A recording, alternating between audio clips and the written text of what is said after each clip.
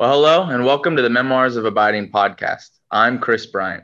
We wanted to start something a little different and counter to what many have been taught or learned through experience.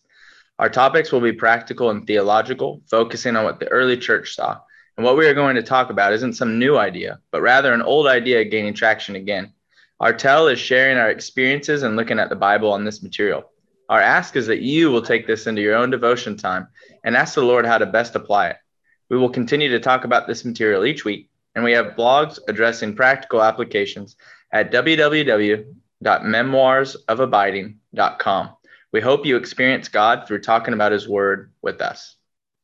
So today on the podcast, I'm joined again with Ricky Brooks, but we have a special guest on here. So Ellie, we've never formally met, but just go ahead and introduce yourself just so the listeners can have an idea of who Ellie might be.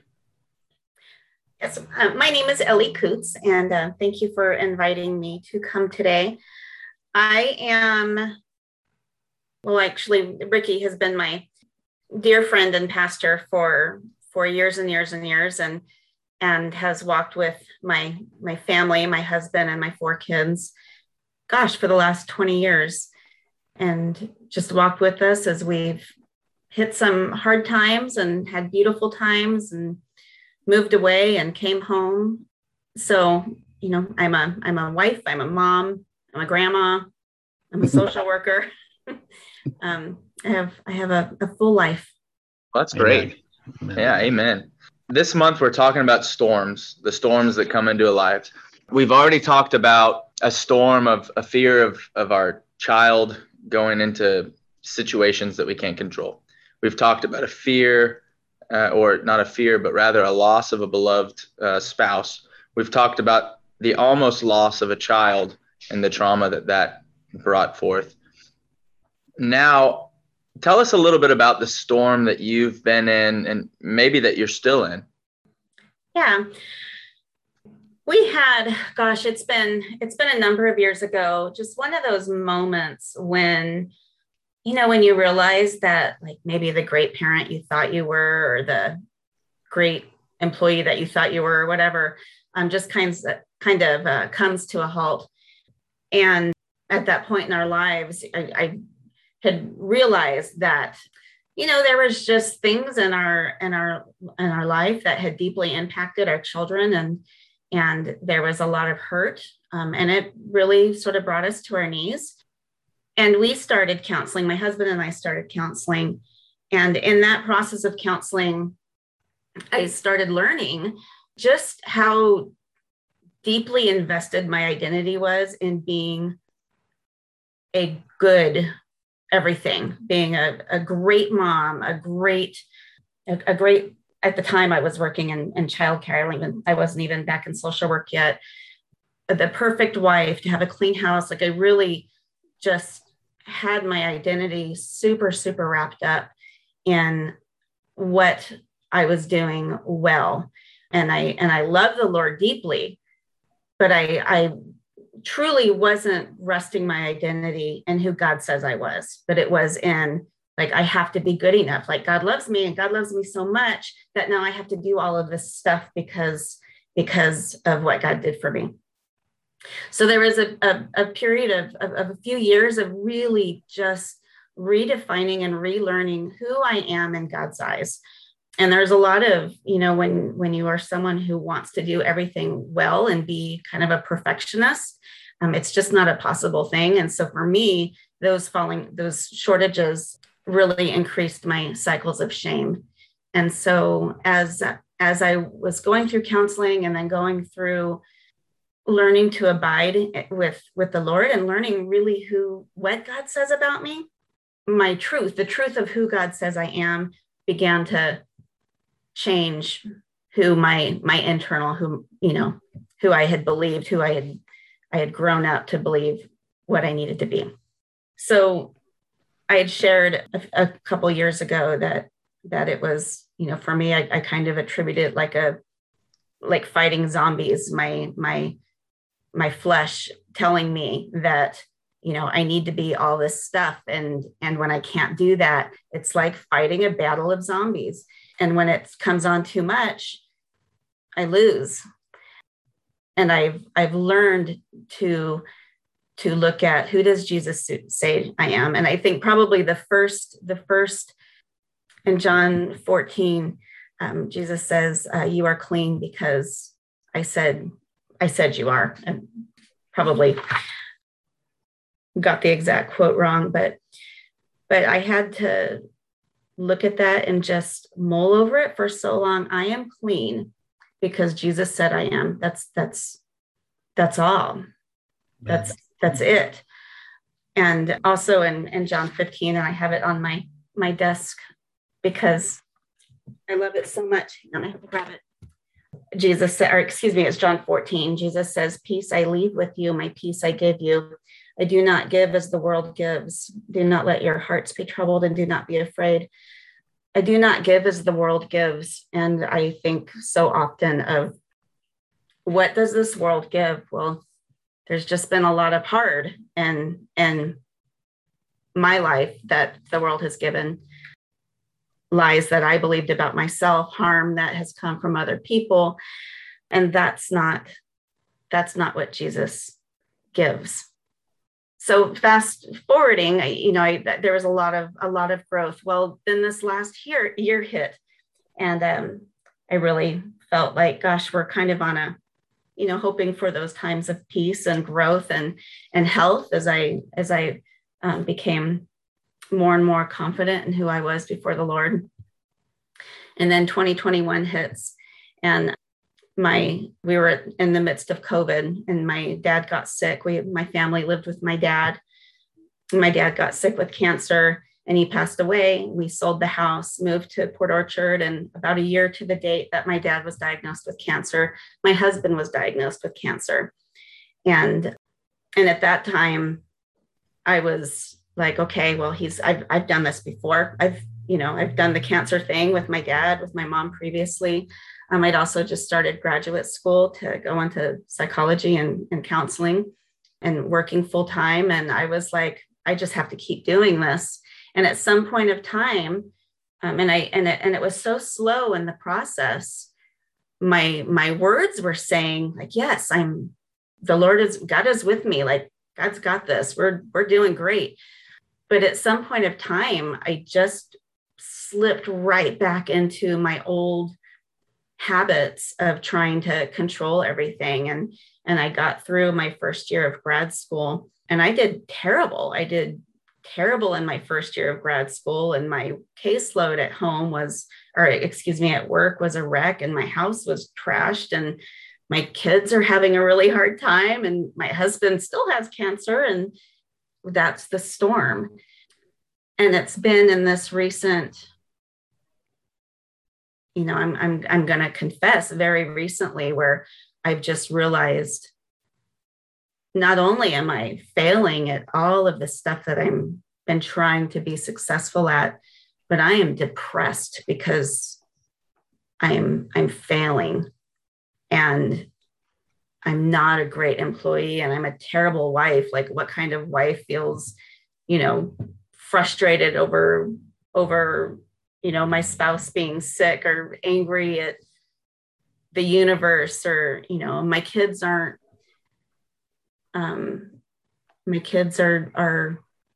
well, 3 of them are adults, and they might not be doing everything that I want them to do, and just feeling like a failure.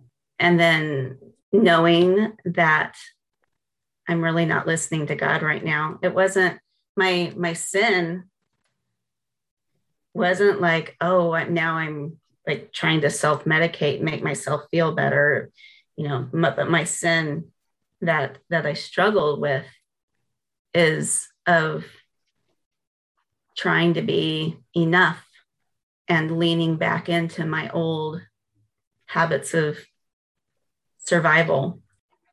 You have said a very impactful phrase, and I don't think you know how serious what you said is, because I think a lot more than just maybe a small bit of the population are suffering from that exact same phrase. Something that you said, you knew your identity was wrapped up in this perfection, and specifically feeling like you had to earn God's favor after the salvation process, after what he's done for you. You almost had to live up to this perfect ideal, the perfect mom, the perfect wife, the perfect employee, and all of that stuff. And I think that's exhausting.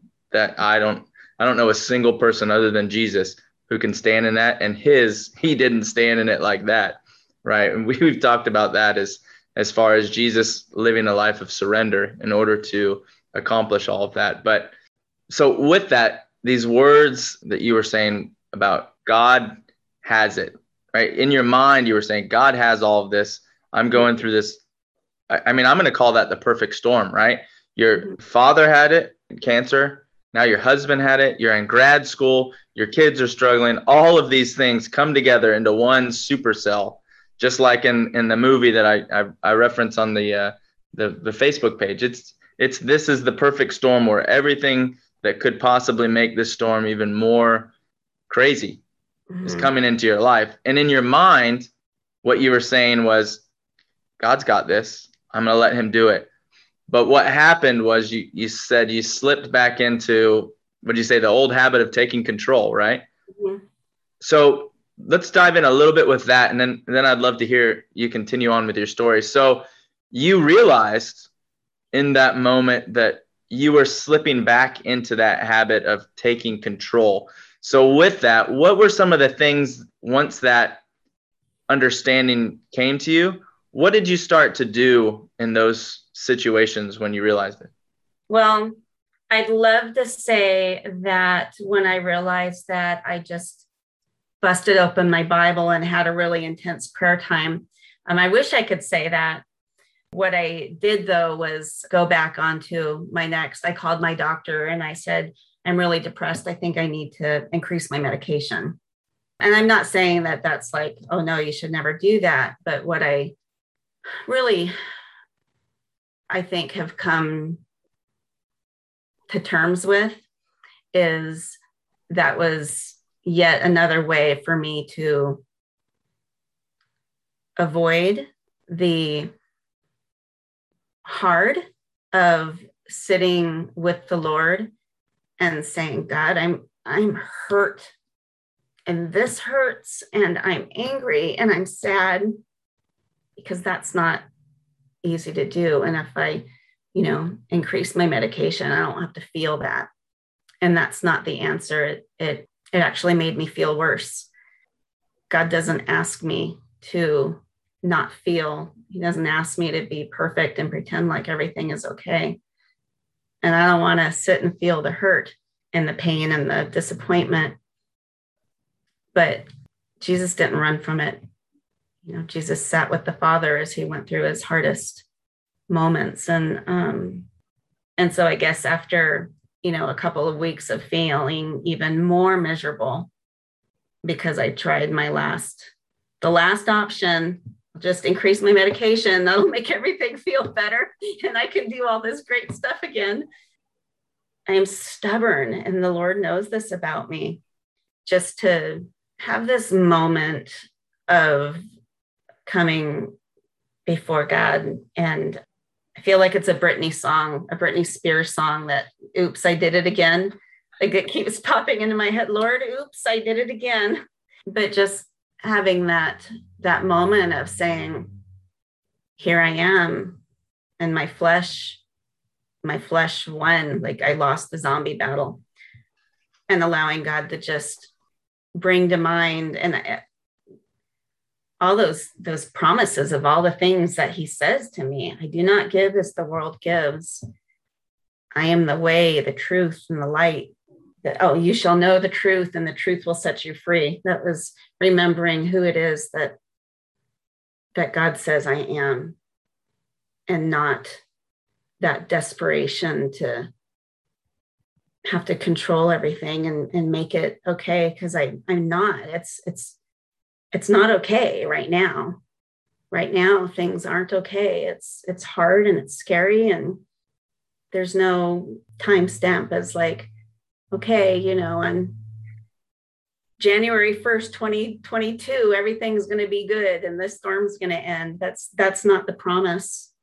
that I have, that the promise that I have is, I do not give as the world gives. Do not let your hearts be troubled and do not be afraid.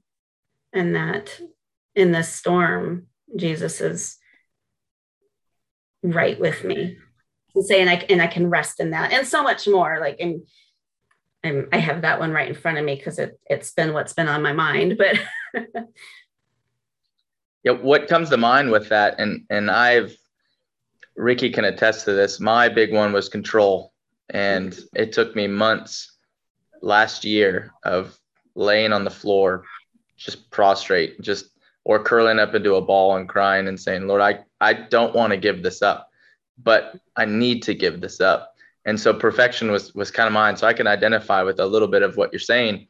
But with that identity and the perfect storm, as we say it, it just brings me in my mind to Mark in chapter 4 and starting in verse 35, where the disciples and Jesus had gone across the lake and Jesus was passed out. He was just taking a nap, a nice, sailboat moment where he's just falling asleep at the sea. But then they hit this storm, and the disciples that were fishermen, I'm sure they were trying to take control of the situation. They were doing it the way they were taught to do it, but the storm was too much for them. It was out of their control. And at that point, they threw up their hands and said, my goodness, man. I picture the voice of Bones, from the Star Trek. My goodness, man. Yeah, we can't do this. We're going to die. And then Jesus, awoken, of course, from his nice slumber, he looks and says, what are you doing? So I want to go through this. They said, teacher, do you not care that we are perishing? In verse 39. And he got up and rebuked the wind, and he said, hush, be still. And the wind died down, and it became perfectly calm. And he said to them, why are you afraid? Do you still have no faith? And they became very much afraid to each other and asked, who is this that he can calm the wind? But the point, if we bring that into our own life of the hypothetical storm, that we're talking about, you tried to take control of the wheel of the helm, and that boat was going nowhere where you wanted it to. And the winds and the waves were going through, even though you were a skilled, control-oriented person, right? You could probably control many situations, but it got to the point, and maybe the Lord allowed it to get to this point, where you could no longer do it, and you threw up your hands and he said, Lord, I can't do it. We're going to die. Aren't you going to do something? And then he's like, hush, wind, right? Mm-hmm. And that's where we can come to in the abiding. It's not this perfect moment where we have the power to just make the situation better. That's not what abiding is. But abiding is coming to the sense of understanding that you couldn't control it. Ellie Coots could not control that perfect storm that came up against her, but she knew who could. For sure. And I think even in my, like I said, even in my own stubbornness and knowing, there was still that like last bit of rebellion of I'm still going to try just one more thing, which we pay the consequences for, but it's not God consequences. It's just the consequences of our own. Yeah. I was contemplating as Ellie was sharing the wonder of this relationship, because the Memoirs of Abiding is a great title because we celebrate memories, and there's so much Bible stuff behind what you just shared that I want to pour it all out, and there's not time. For example, even when you felt as though you had fallen away from abiding, you fell back into your feeling the need to be a perfectionist and all of those kind of things. I'm fairly confident I can say that lingering in the back of your mind, Ellie, was God is with me. Mm. And this is one of the things that so oftentimes a lot of folks don't understand about the abiding relationship that we have with the Lord. Even when we're not doing, quote unquote, well at trusting God moment by moment, even when we're not pouring his word into our heart that we can have it brought back to our memory via illumination. He's still with us, and in those moments of clarity, that's him interrupting our sadness or our sorrow, our frustration, our perfectionism, whatever it might happen to be. So it's not as though he's no longer leading us. He certainly is, and because you've arrived at an abiding relationship. And an abiding relationship with God the Father, Son, and Holy Spirit has ebbs and flows because it's a real relationship. Mm-hmm. We see that when in the Garden of Gethsemane, shortly before the cross, when Jesus himself prayed, if there's some other way. And he was incredibly, he felt great agony in those moments. And at the fact that we're told he prayed 3 times, he prayed through the night. You know, he had to be with the Father, and he prayed through the night. And a lot of people will wonder about that because isn't he God? Yes, but a lot of people forget that when he was on earth, while he never gave up his deity, he never practiced his deity. He always said he was dependent on the Father. The works, the miracles, the words, the teaching, everything he did, he always referred back and he said, these are not my works, these are the works of the Father. These are not my words, these are the words of the Father. And so the ebb and flow of a real, vital, true relationship has its highs and its lows. And so, Chris, you rightly referred to like the storm in the boat and as they were crossing the small sea. But we could also see another motif, because we know the Lord Jesus said, all you who are weary and heavy laden, right, come to me, for my yoke is easy. You know, I am gentle and humble in spirit. So there's the kind of the sometimes the teaching motif where Jesus says, man, what's going on with your faith? And another time he goes, I get it. You're tired. I get it. You are burdened with all of life's things. Now let me give you this gentle reminder. Come back and yoke up with me, because things are a lot easier with me.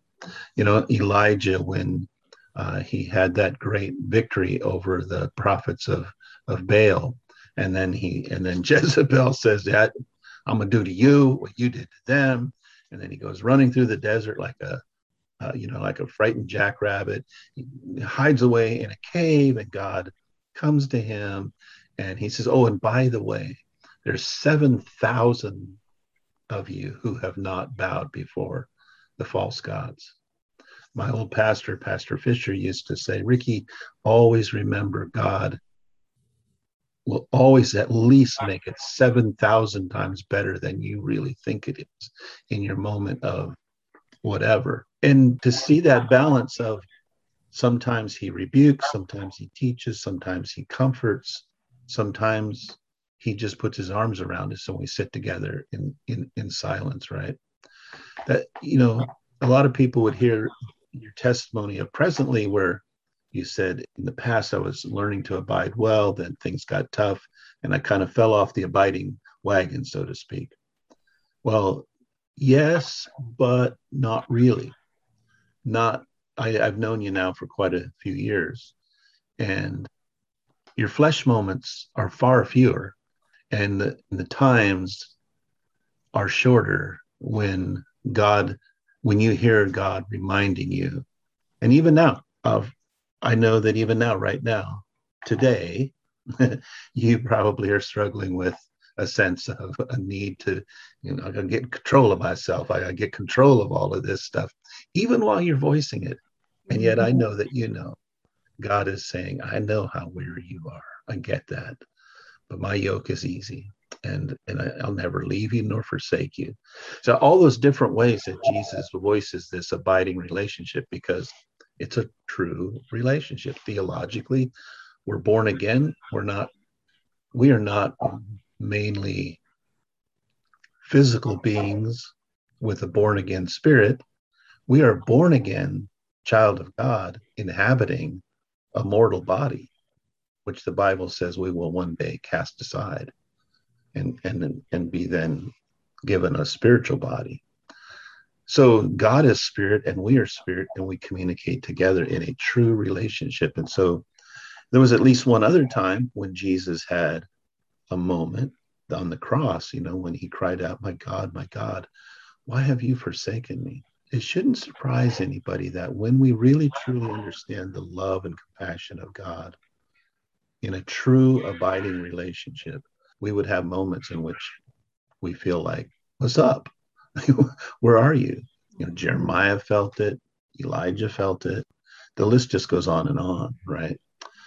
I hear your testimony and I say, that's exactly what we're trying to help people to understand. What you're trying to help people to understand, what you are getting further education for. So I don't know that that's not the rest of the story, because, as that radio guy used to always say, Paul Harvey, but it's a part of the rest of the story.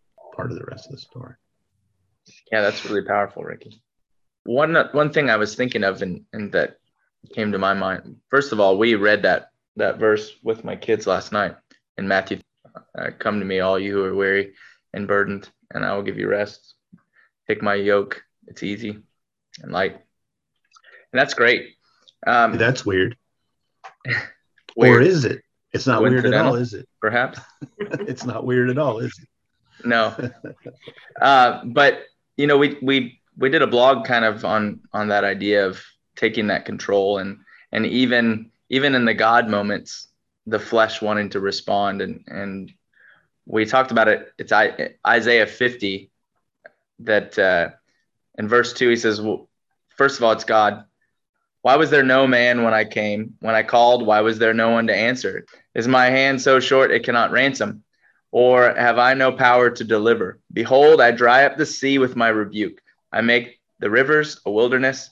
Their fish stink for lack of water and die of thirst. But then we see later on, the Lord challenges us as humans. In verse 10, he says, who is among you that fears the Lord, that obeys the voice of his servant, that walks in the darkness and has no light? Let him trust in the name of the Lord and rely on his God. Behold, all of you who kindle a fire, who encircle yourselves with firebrands, walk in the light of your fire, and among the brands you have set ablaze. This you will have from my hand. You will lie down in torment. And Ellie, I've been in that situation a few times, though not to the extreme you're at. But one thing that I found is every time I try to take control of those or situations, light your own fire, in the words of Isaiah. Yeah. Right. Yeah. That the whole idea of lying down in torment, it's all the consequences of my finding my identity and my purpose outside of him, allowing him to take control of my situation. If I do that, then I find the peace of Psalm 23. But when I take control of it, when I'm encircling myself with the firebrands, when I walk in the light of my own fire, that's when I find that torment comes. And it's not the Lord tormenting me. It's all of the junk that I put there that is just all coming to pass. And he's like, okay, live in what you wanted to live in. And it can be tough. Yeah. Yes. Yeah. And I was thinking as when you were talking about Matthew and being weary, and it's like you said, it's weary because there's so much, and it's weary because it is so hard to try to be everything to everyone. And it stinks. Flesh stinks. and how much, I'm tired. I need rest. And the rest is, that is Jesus. If I'm this weary, it is because I'm working so hard rather than handing the reins over. That's really good. You find yourself in good company. Mm-hmm. Moses, you have that historical picture in the book of Deuteronomy where he's been told by God to lead the people into the promised land. And there's a time where we see Moses, and and Joshua goes with him to the tent of meeting. And it says there that Moses met with God face to face as a man does another man. And Moses says, hey, you're asking me to go these people. Well, you better go with me. As though God has not demonstrated that. And God says, I will. I'll show myself. And of course, I'm going with you. And then Moses is like, okay, well, now show me your glory. That wasn't good enough. His word, as though his word's not good enough. Now, show me your glory. And God says, I have shown my glory. I will show my glory. And I always thought, Joshua's sitting behind him going, Moses, Mo, come on, man. What are you doing, Mo? Shut up. But here's Moses having the same kind of encounter that you and I and the three of us are talking about. And then along comes Elijah, like I mentioned earlier. And it's like, I'm the only one. It's like, I'm the only one. Same thing with Jeremiah, right? And he has two books, Jeremiah and then Lamentations, the long lament, right? And he's like, in chapter 3, it's as though he waves his fist at the air and says, you've made all this happen to me. All this terrible stuff you're responsible for because you called me to this place, in this position, in this world. And he's true about that. God might not have brought evil on him, but God put him in the place of suffering these evils on his behalf. And that particular storyline goes on and on and on. God puts us in positions that we might truly rest upon him. What was Abraham really feeling in his heart when God said, sacrifice the son that I have promised to you? We know, because we get to read all of Scripture, that in every one of those cases, God was right there. God was ready to put his arm around them and go, you're not in this alone. You're definitely not in this alone. Yeah. So it's a pretty common theme. And if we look at this relationship we have with God, the Father, Son, and Holy Spirit, and superimpose it upon a good human relationship, like a good father with a good son. A good father sometimes allows his son to go through difficult times without rescuing him immediately, so that the child learns patience, endurance, character, all of those kind of things.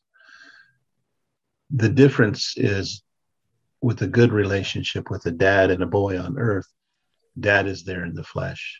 Hence, in the abiding relationship, how we have to learn to discern the presence of God in our life, because it's discerned spiritually and not physically. But in terms of, well, who am I, Lord? I am one of those who, you are one of those who, Chris, you are one of those who truly wants to obey God, like the passage in Isaiah. Who among you fears the Lord? Me. Okay, but when you go through the darkness, don't try to light your own way out. Still keep trusting me. The darkness is coming. You can bet on it. The trials are coming. That's what it means to abide, is to rest and trust, relax, even when rest and trust and relaxation accompanies anxiety and fear, because sometimes they just travel the same path. One doesn't necessarily eradicate the other. They're both two rails on the railroad line, and they run together. One is doubt and the other is certainty. And they're just a part of us. One is pain and the other is peace. I could be a preacher and get all kinds of words that start with the same letter. But they run together, they run parallel. Amen? Amen. Yeah. So Ellie, go ahead. What I was going to say is before we started the podcast, you had mentioned isolation. A lot of these things caused you to isolate because you felt you couldn't do it. Just like what Ricky was talking about with Elijah, he felt he had to isolate, but he was the only one. He didn't know about the other 7,000. Mm-hmm. And so I think a lot of times the deceiver will do that. He will try to isolate us from other believers. He'll try to isolate us even from God himself through whatever situation we're in and what we're dealing with. And that's when it can become overwhelming. That's when it becomes unmanageable. That's when we just feel the pressure of life pushing down. And I wanted to highlight one of the things that you had said. You had given some bullet points of your testimony, and you surrounded it with like 15 bits of scripture. Now, were those specific in your life? Was that some sort of a tool that you used to remind yourself of your true identity, or were those just randomly popping into your head? Those were when I wrote that, at the time I wrote that, those were verses that would just regularly come into my head. And it's like I want to say mantra, but I don't know that's the right phrase. But it is just what would constantly, when I would feel those doubts, and I think it started with "You are clean," because I said you are. It started with that, and I would just repeat that to myself over and over. I had it written by my bed. I had it, at that point in my own personal healing, I was really working through shame, and that was the combat verse. And when I would feel the shame, I would no, I'm clean. Jesus says I'm clean, and that's all it takes. And so that's kind of how it started. And then as we were going through, I've had other verses that I've just loved in a moment of, a number of years ago, just going through we were living in Oklahoma, and I literally had nobody. And it was a hard time, and reading Psalms. I want to say it's in Psalms 18 about you reached into the waters and pulled me out. You rescued me because you delighted in me. And that word delight. And my children were just babies at the time. This was, 18 years ago. And I thought of just how much joy my kids give me. Like when you hear them giggle and it makes you smile, or when you're looking at your kids and like your eyes well up and you want to cry because you're overwhelmed at how much you love them. And I read that verse, because you delight in me. And I thought, oh my gosh, God looks at me. I mean, how I look at my children and I feel overwhelmed and it makes me want to cry because I love them so much. Like that's how God feels about me, only way more. Like that's just like this little picture of how much. And so that is how I began to counter the lies that I was believing. No, I'm not ruined. Jesus says I'm clean. He delights in me. When Jesus says, I am the way, the truth, and the light, like Jesus is saying he is the truth, and he will give us the spirit of truth. And I had to focus on Jesus is the truth, and what he says is the truth. And so if I'm an obedient person, I was just like a compliant, obedient kid with my parents. And I'm looking at this saying, well, God, the Father, the creator of the universe, his son is saying, he is the truth. And I need to believe that. I need to believe that what he says about me is true. And so that string of verses came from that. Yeah, Ricky and I chuckle every now and then on this podcast because he'll have said something that I was in that exact scripture the night before, or vice versa. And it goes back to the three skills of abiding, or the three facets of abiding that we hit on. The Lord kind of brought me down this path as Ricky and I did this discipleship, is reading God's word instead of for information, for transformation, and living a life of dependency through submission and surrender, like what you're saying. But the last one is one that we laugh because so many people, I think, misunderstand it, is the illumination. And so we could chalk it up as coincidental. We can chalk it up as, oh, well, you just memorize those verses. But in that moment, when you needed your identity, when your identity was in question and your flesh was saying, no, our identity is in this, is in this, is in this. And your spirit was just crying out for the Lord. And this Holy Spirit said, no. Do you have that list in front of you? I'd loved if you would just read through those sets of scripture without the references, but just go through and bring them to life so that the hearers can hear what God is speaking through his spirit into you about who you are. Absolutely. He says, I am the way, the truth, and the light. You shall know the truth, and the truth will set you free. There is no condemnation for those who are in Jesus Christ. You are already clean because of the words I've spoken to you. Remain in me, and I will remain in you. And I will ask the Father, and he will give you another counselor to be with you forever, the Spirit of truth.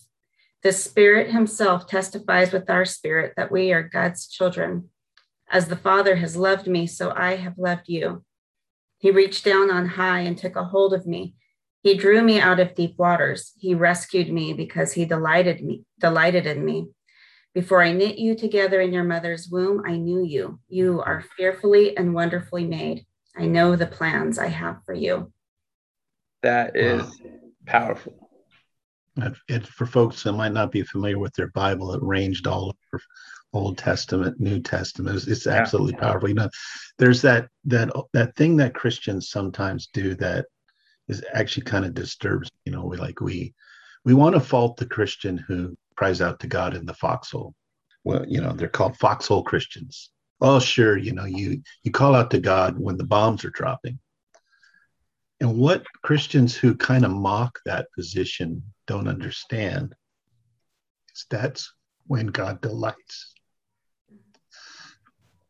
And one of those passages you read said he rescues us. He doesn't wait for us to call out from the foxhole. He comes running into the darkness. He comes running across the battlefield. He doesn't even bother dodging the bombs going off. He just dives right in and says, I got you. You know, you're tired, you're weary.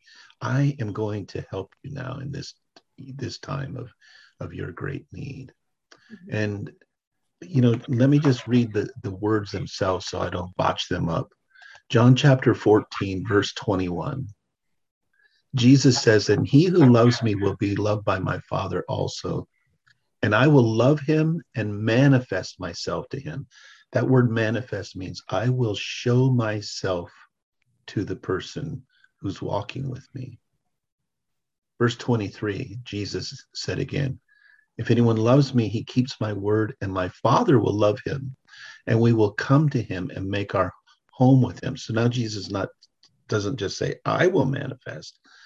I and my Father will come. A lot of people think it's conditional. Oh, if we love God, he will come. That's not what that means. The Father loves the Son, and the Son loves the Father. They therefore abide with one another and always come to one another. And that's what he's offering us. We will know this truth, and we will recognize how God loves us, and we love him in return, and we abide together. So verse 21, Jesus will show himself. Verse 23, the Son and the Father will make their abode with us. And then in verse 26, he says, but the Helper, the Holy Spirit, whom the Father will send in my name, he will teach you all things and bring to your remembrance all that I have said to you. Some want us to think that only applies to those disciples who heard those words in the flesh. But you'd have to dismiss everything else in the Gospel of John if it only applies to them. It has to apply to all believers. And in fact, in John 17, when Jesus prays, he says, I pray not only for these followers at that time, but for those who will come because of them. That includes us. So he will teach us and remind us of all these things. So Jesus and the apostles were Jewish, and they spoke in Jewish isms. And one of the things that they would do is compound words. So when he says, we'll teach and remind you, that's saying the same. The word of God will resonate in the Spirit of God. The Son of God and God the Father are the one who makes that happen. So in your troubled times, even when you were feeling the depth of your control your perfectionism, those passages of scripture come to you because God is showing you his presence. You know, this thing we're doing today and last night, you're in Matthew reading to your children, Chris, you know, come to me, all you who are weary and heavy laden. And God lays that passage on my heart this afternoon.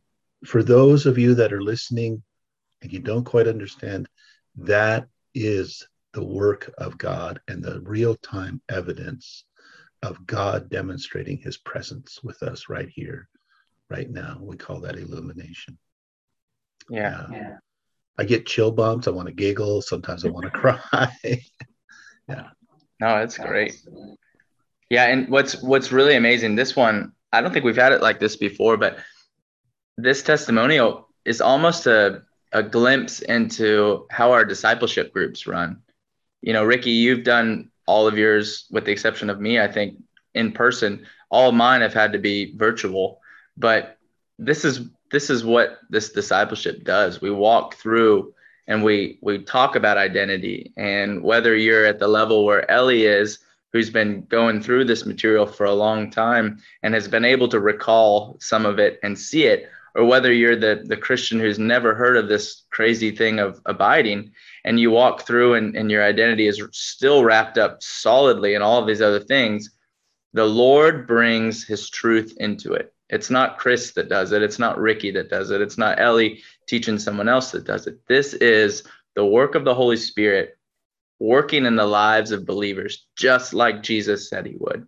And when that happens, and you talk about the evidence and the presence of the Lord, it's not this crazy feeling. It's not this like emotional moment where I just heard this song or I just had these words from this great Christian speaker come into me, and I can quote unquote feel the presence of God in that. But it's actually God speaking through his word to us, showing us that, yes, not only is this person over here talking about me, but here I am. Here is my presence.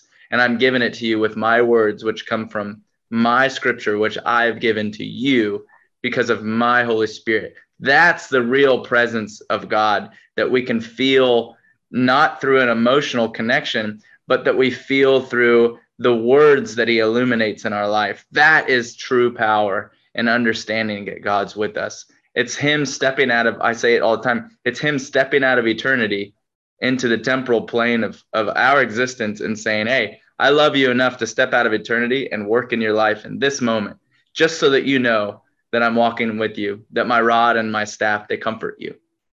And I love that. I love that he did that in your life, Ellie, and to bring those scriptures, and we'll put it in the show notes for those who don't know where all those come from. But all of those, it's that preparing for the storm.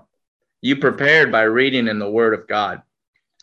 From your own admission, it wasn't as much as you wanted, but he used, like in Psalm 119, you had stored up that word in your heart, and he used it, and he brought it out in those times of need. And that's the beautiful God we serve. Yeah.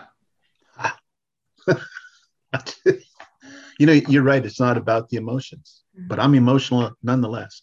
The benefit is that when Jesus says, Ricky, I know you're tired. I get it. You know, I like to tell a story that a Bible teacher once told his class and wrote about in a book about somebody who literally born in the dark dungeon of the Dark Lord's castle. The whole life had been spent in a dungeon cell, barely every now and then a little sliver of light when the dungeon keepers would come with a sloppy plate of gruel. And this person didn't know anything. Their life became attuned to that darkness. A centipede was slithering by. The person was capable of waiting for it to get close enough that he could pounce on it, even though both arms and legs were shackled, grab that centipede and shove it in his mouth for sustenance. And then the day comes when this incredible noise is happening down the corridors of the dungeon, and light begins to pierce every crevice and crack of the old wooden door, and boom, it comes down, and there standing over him is something he doesn't even begin to comprehend, but we know it to be the Lord Jesus Christ, arrayed in all of his armor, right? And he takes that sword and boom, boom, boom, just taps the chains, and the chains are cut. And he takes the guy by the hand and he says, come on with me. I'm going to set you free. Walks him out of the corridor, up the stairs, out into daylight, which he has never seen before. There are dark, dank clouds beginning to separate. He looks down from the precipice of the walkway and he sees nothing but filthy, nasty, muddy, manure-covered ground, and the enemy, all dressed in black, is beginning to fall one by one by one. And the forces of this commander of the Lord's army are taking charge of the world. He walks this person across the gate that's fallen across the moat. The dirty, bubbling, gurgling, stench-filled water is beginning to be crystal clear as the breath of life is flowing over it. They step off of the moat gate, now a bridge, and the muddy fields in front of them, with every step of the captain of the Lord, they begin to turn to green, beautiful meadows, and the grass and the flowers go before them, flowing up on the hillsides. And all of a sudden he notices tents with the white billowing canopies. And as he approaches, he sees all these other people who are being rescued in the same way. Up underneath the tents are these tables laden with every kind of delectable food a king's feast would be seen with. And they don't even know what it is, but they behold the wonder of the smells. They're all just in awe and unbelief. And then he says to them, have a seat and partake at the king's table. And they all, carefully at first, and he goes, oh, it's okay. It's okay. You don't ever have to go back, as he has his thumb pointing back over his shoulder to the dark castle that is now disappearing into mist. And they sit down, and one of them ventures out and grabs like the biggest, gigantic, delectable, turkey leg they've ever, and takes a taste of it and goes, oh, and the folks just start feasting like crazy. A couple of them look up and Jesus says, it's okay, man. Pig out, guys. Go for it. He's giving them the party they've never had before. And then all of a sudden, the field mouse goes darting behind the subject of our story, the one that was in that dungeon cell. And his ears finally attuned to those kind of noises, because that's all he's ever known before. He hears that skitter, and he dives out of his chair faster than any of the others. And he's the one who grabs the field mouse. And he quickly shoves it to his mouth. And he stuffs that field mouse in his mouth with the little tail just wagging behind. And then he looks up, and the Lord Jesus catches him with his eyes, and they lock eyes. And he sits there, kneeling there on his knees, holding his hands over his mouth with that tail still wagging. And then Jesus takes him by the hand and stands him up, and he says, it's okay. I totally get it. It'll take you time not to listen to the field mice, not to long for the centipedes, not to hope for a bitter, nasty few drops from a mean, awful, traumatizing guard with a cup of who knows what in it. I get it, as he has his arm around this guy, saying, I totally get where you're at. But you and me together, we're walking a new path. You're going to face some of this stuff, and you're going to want to retreat to it sometimes. I got this. You and I, we got this. Now, I'd like to tell that story in much more detail, but I think it vividly displays what happened for Moses, for Elijah, for David, for Jeremiah, for Isaiah, for Peter and Paul, right? And for Ellie and Chris and Ricky and a whole lot of other people. My friends, God wants to set you free, not only for eternal salvation, but for internal salvation. He wants your heart to soar. And if you'll abide with him, even as you've received his call to salvation, you can receive his call to abide. And I hope you keep listening to Chris's podcast, reading his blog, or give him a call and ask him to start a new Zoom group with you. That's awesome. Yeah, Ellie, we appreciate you coming on and talking, sharing your story of the perfect storm in your life. And we'll continue to pray for your situation and maybe even follow up in 4, 5, 6 months and hear how the Lord has continued on that. That would be really interesting, or at least a blog from your perspective. But yeah, thank you so much for coming on and being vulnerable enough to share your story with us. Thank you. Thank you for having me. It was, even this time now has just been incredibly encouraging. Just God's cool like that. So we want to end with an important scripture that Ricky has already said once, but that reminds us to abide in him. John 14:23, Jesus answered and said to him, if anyone loves me, he will keep my word, and my Father will love him, and we will come to him and make our abode with him. So as you walk through this week, we encourage you to review the scriptures and themes we talk about and ask the Holy Spirit to team up with you to bring this information to life personally in your walk. Thanks for listening, and God bless.